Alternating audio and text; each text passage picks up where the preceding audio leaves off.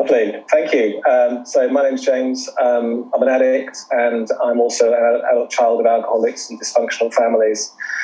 Yeah, it's good to be here. It's good to be asked to be of service. To share my experience, strength, and hope of my journey. I will say that fellowship in whatever form, has given me what saved my life, has given me a life, and a life which I couldn't have imagined when I was lost, literally lost in terms of addiction, but lost as a child as well, which I found out through ACA. So I, for one, feel very blessed to be in a meeting, to be around a solution, to be around connection, to be around my people, my tribe. And that's what I got when I walked into Cocaine Anonymous for me, and consequently Adult Child ACA, the 12-step program.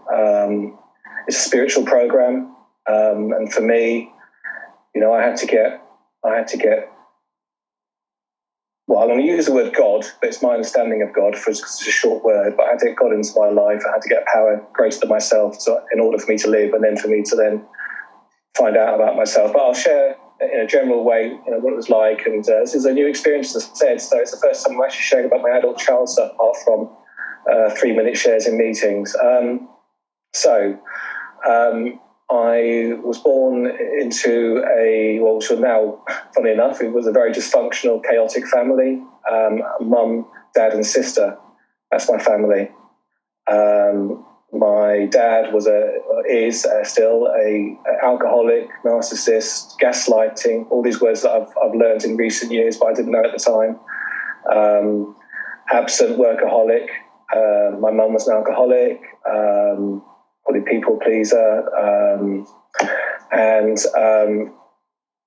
here in ACA, the rule was from a very young age: don't trust, don't speak, don't feel, and I've moved must be at least 40 times in my life, because I started doing a list, and I've done about 30 different jobs, and that started when I was born. I moved 3 times before the age of 1, apparently.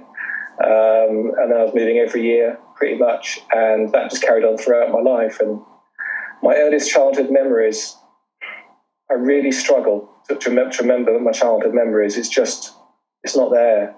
But the earliest memories I do have are a fear, or certainly around my dad.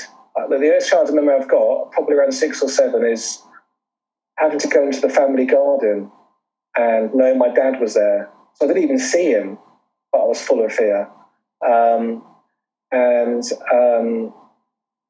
Sat outside my parents' bedroom door, probably when I was about 7 or 8, with chicken pox all over my body, but too scared to knock on the door to get in their way or to annoy them,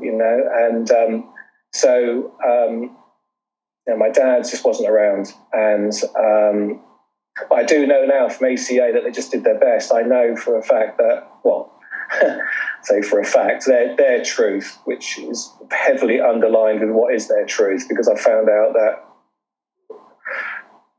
I don't know what the truth is. I was just disorientated. So I met my mum's parents a couple of times for weekends. Never met my dad's parents. He just called his mum a bitch. And I know my mum's side, the family's suffered mental illness and alcoholism. So I guess in a way I didn't have a chance in that respect. And so I just felt lost. I felt alone.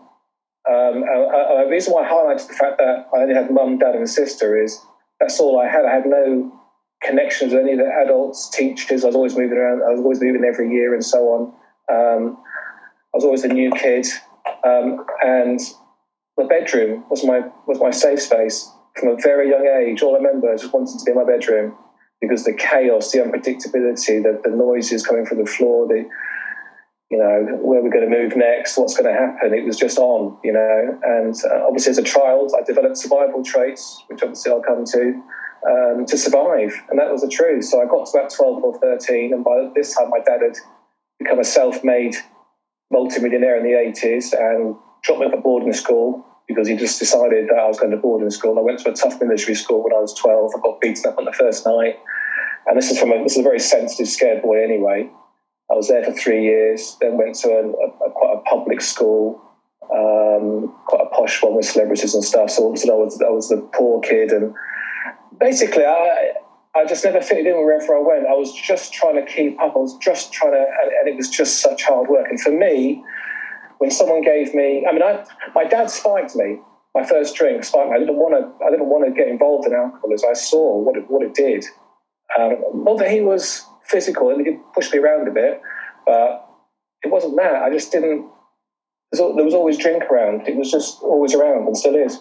And it was a New Year's Eve party, and he put Bacardi in my Coke all night, and I ended up being sick everywhere. And you know what? That was the proudest that my dad was of me. I just saw a look in his eyes where I'd kind of become a man. I was being sick, and I wanted to fry up the next day, and that was kind of getting his approval. So I'm not an alcoholic, but I'm an addict. I drink alcoholically. So, with the big book of the 12 steps, I diagnosed myself. You give me a drink, I won't have one, but push comes to shove, I can stop drinking. And I'm an addict. And someone gave me an ecstasy tablet when I was 17 in a club in Bournemouth. And I came up on it, and I realised how lost and alone and angry and everything that I thought I should feel did on this artificial substance. And the truth is I used them for 25 years, and that would be ecstasy. It led to cocaine, then crack cocaine, and all the consequences and damage. I never built a career, never had an ambition. I'm finding out now that still being frozen somatically and in my body, I was just too scared to make decisions for myself, and so everything I did was driven by cocaine and crack cocaine. I'd go to work in my suit with a crack bottle in my pocket. I'll be smoking at lunchtime, thinking it was okay. Didn't tell anybody, but thinking it was okay. So deluded, and seeing people getting on with their lives and going to work and stuff, and washing cars on Sunday morning, thinking they were sad. So I don't want to focus on the problem, but the reason why I'm sharing is identification, which is why we come here. A connection, hopefully someone connects with something and so on. But my life was driven into the ground. I'm a gambling addict. I've tried everything to fix me, and this is the key. I tried everything on my self-will and my power. I tried everything, and when I had that surrender, which was just over 7 years ago, and I was what the book talks about, emotionally, spiritually, and financially bankrupt, I was done. I was exhausted. I'd done my best at life, and I'd given up, and I truly surrendered from my deep innermost self. The game was up, and I wasn't working it out anymore. It was here, and I was done. And this is the beauty of 12-step fellowship. There's always a door open. And I walked into a CA meeting. I heard someone do the chair. I heard a message, basically mean I could identify with this person, and they told me a way out, which apparently is what the big book was going to be called before. It was on a 12th patent. It would be the 13th patent. And I was in, because I had the gift of desperation. I knew I couldn't deal with this life on my own terms. I knew I was helpless, powerless. So I developed something which I'd never had before: willingness and humility. I was willing to learn, and I did the steps. I had the experience with the steps, and I connected myself to a power greater than myself. And basically, that journey was difficult, but much easier than using. And what it did is it got enough of me out of the way to begin to breathe and to begin to start learning a way of living, a way of life.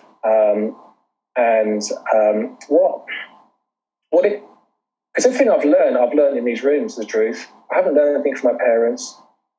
What I learned was dishonesty.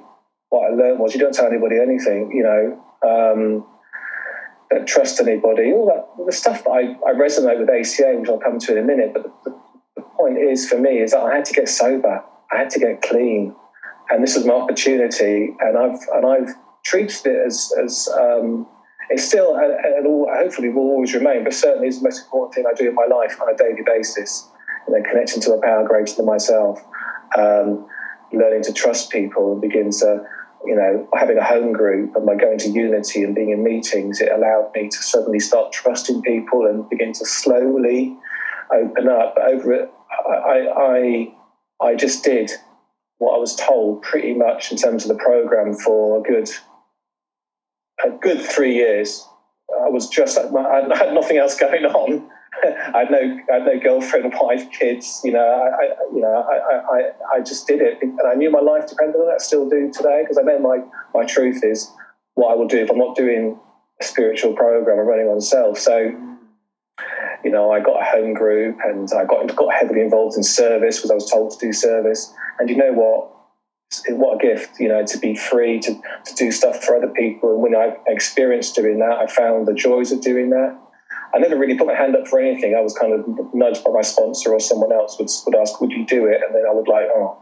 But then when I did it, I found the benefit in it. And so service, unity, and then obviously recovery, which is the 12 steps of we use the big book. We use the basic text of Alcoholics Anonymous, and I begin to realise that my problem's me, and I was in a position where I knew that at that time. The delusion. If you'd asked me a week before I got sober, I would still be pointing a finger at somebody, or still saying, if I sort it out tomorrow, it'll be all right.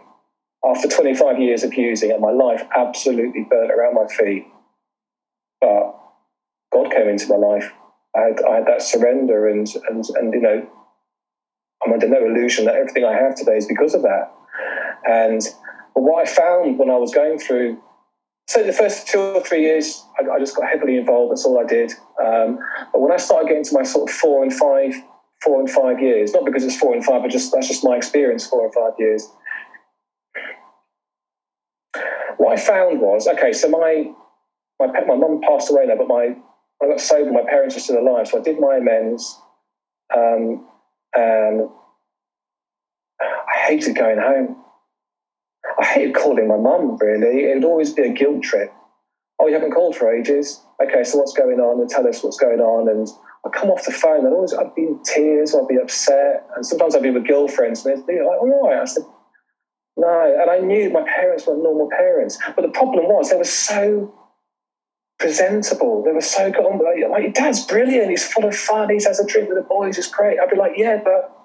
So I had a real sort of pull and push with that sort of stuff, because I felt it. That's the key for me, actually. This is what I felt, and it couldn't translate in my family unit. I knew something wasn't right, and so God started bringing people into my life. It started talking about things like trauma, and started talking about things more than sort of the step process. Maybe you should look at that, James, and maybe someone's doing this. And they might have mentioned ACA, but at the time my head was just, no, big book, I'm just going to do this, that's fine, I don't need any more complications, I found this is my saviour. I've never been one to just tell anyone else what to do, because this is a program about myself. I've had that humility where you can't make anyone else do this stuff, and I have to do work on myself to grow. So but when I was going home, each time I was going home, I was getting more sober, and I was seeing the chaos and everything when I was going home, the dramas, the gaslighting, as I said. And I'd leave, going home absolutely broken. I'd be like in tears, leaving the house. So I'd be crying in front of my parents and stuff, and I'd just justify away, saying it's just my recovery, it's just the way I am, but not blaming them. It's okay with them. I still held them kind of in esteem, especially my dad. He was God for me. I just wanted to be my dad, which I find out now. I just wanted his love, but I never got. So I just wanted him to say, and you know what? A few years into sobriety, on a Sunday afternoon, watching Formula One, which he loves, he's drunk. He pauses the TV, turns to me and says, "Son, yeah, sorry I wasn't there for you when you were growing up," and then carried on watching the Formula One. What do I do with that? So I said, thanks, Dad. In a not a sarcastic way, thanks, Dad, because that for me, I know, was huge for him. I'd begin to start getting some stuff going on with that. But it's not going to make it better. I'm the one carrying this stuff around. So anyway, people started, as I said, just mentioning things, and they had for me, they had something extra than what that fellowship was giving me. So I went to a trauma workshop, which, and all this stuff happens at the time that's right for you. If you'd asked me 6 months earlier, I would have laughed at you for trauma, get over yourself, whatever. But it just felt the right time. I went to this trauma workshop, and it just opened my eyes to, it was like an experiential thing. So I did role plays with mum and dad and stuff. And And the lady who took it was a quite respected lady in the industry in trauma therapy, and I've got friendly with her over the time since, and that's a couple of years now. And she said to me, she said, she heard my story and stuff, and she goes, she's seen a lot of people, but my complex PTSD and my developmental trauma is one of the worst she's heard in terms of attachment and all this sort of stuff. And I was kind of in then, and she'd mentioned go to ACA. She goes to ACA, and I said, what's ACA? And she was Adult Children of Alcoholics, just try a meeting. I said, yeah, I tried it, and I related, but it was still a few. I looked at my diary today, actually, because I would tell myself I got straight into it straight away, but I didn't. I went to it, I definitely related. I remember reading the launch of this thinking, wow, this is definitely me. Am I ready to do this yet? And it's all about being ready and being in a place where I'm ready to process it and stuff. By putting it into words, but at the time I didn't say that to myself, but I was just like, it's denial. It's denial. It's huge. It's huge. I wouldn't have told you that was going on at the time. I just thought I've got other stuff going on in my recovery. Anyway, so November, so 18 months ago, actually went into ACA. A really significant part of my journey happened, actually. So I met a woman who, in recovery, funny enough, she'd actually been on a trauma workshop. But we didn't know that when we got together, and she's trauma informed and chatting, and I wanted to come down and meet my parents. So we met up on a Saturday morning when we were going to go down to see my parents, and I had what was normal for me, which turned out to be a trauma response. I was just, and she looked at me and she said, "Oh my God." I said, "You okay?" And I was like, yeah. And she just like, she said something to me which for me, just let that go. And she said, "You don't have to do this. You don't have to go home." And the relief at that time, I thought, I don't have to go home. And it's probably a mixture of things, being validated from someone telling me this, from me feeling it, recognizing it, whatever. But the relief, I called home and made apologies, and it's all about me, and I was selfish and all the rest of it, and usual palaver. But that was the change. And I went into ACA and I got involved. And I've been to regular meetings. Within a few weeks, I got a fellow traveller from someone I heard on a meeting I related to. My intuition told me, I reach out to him. And we speak every day, every Tuesday for the last year and a half. And we've gone for the Yellow Workbook together. And it's been amazing. He hasn't done the steps before in ACA. He's not an addict. He's not an alcoholic.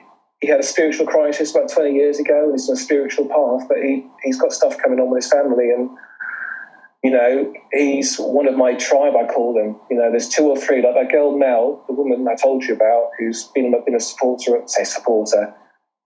She knows that she's had her own trauma experience, but I can talk to her. I can talk to this guy called Paul, but also I do the steps. And I realised that all this stuff is denial. And I had to be ready to do the work. And I'm conscious of the time, in terms of, I've got just a few minutes left, but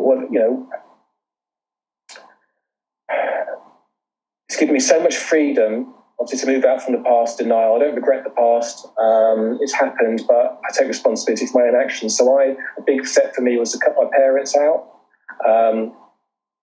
And it was a boundary which was so hard for me to do, but it was the right thing to do. And I did it with support.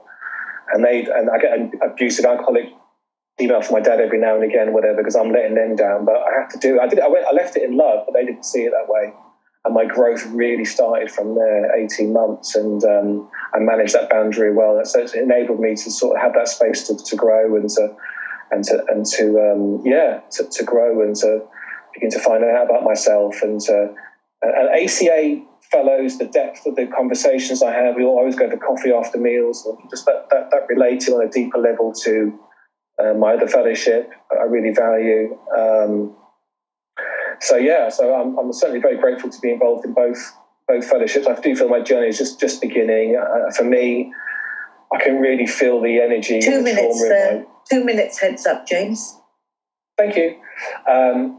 Which is the somatic work, which I've done a few somatic sessions with someone, and I regressed to that 8-year-old boy trapped in his bedroom, and my body straight away. And the truth is, now I can kind of done a bit of that. I can feel it. My eyes go, my chest, and I have this hole, and my body shrinks over, and I can see it somatically how it affects me. And so my triggers are relationships, are people. So it doesn't take much sometimes to trigger. I find it very hard to get into intimate relationships, which is what I crave. I just crave that, but I still know at the time I'm not ready. I've got work to do. It's not fair on that other person. And but this is the hope. This is my life goal, to recover my true self. That pureness, and to live a life not dominated by dysfunction or trauma. And ACA is a vehicle for that. I still do CA. That's still part of my recovery.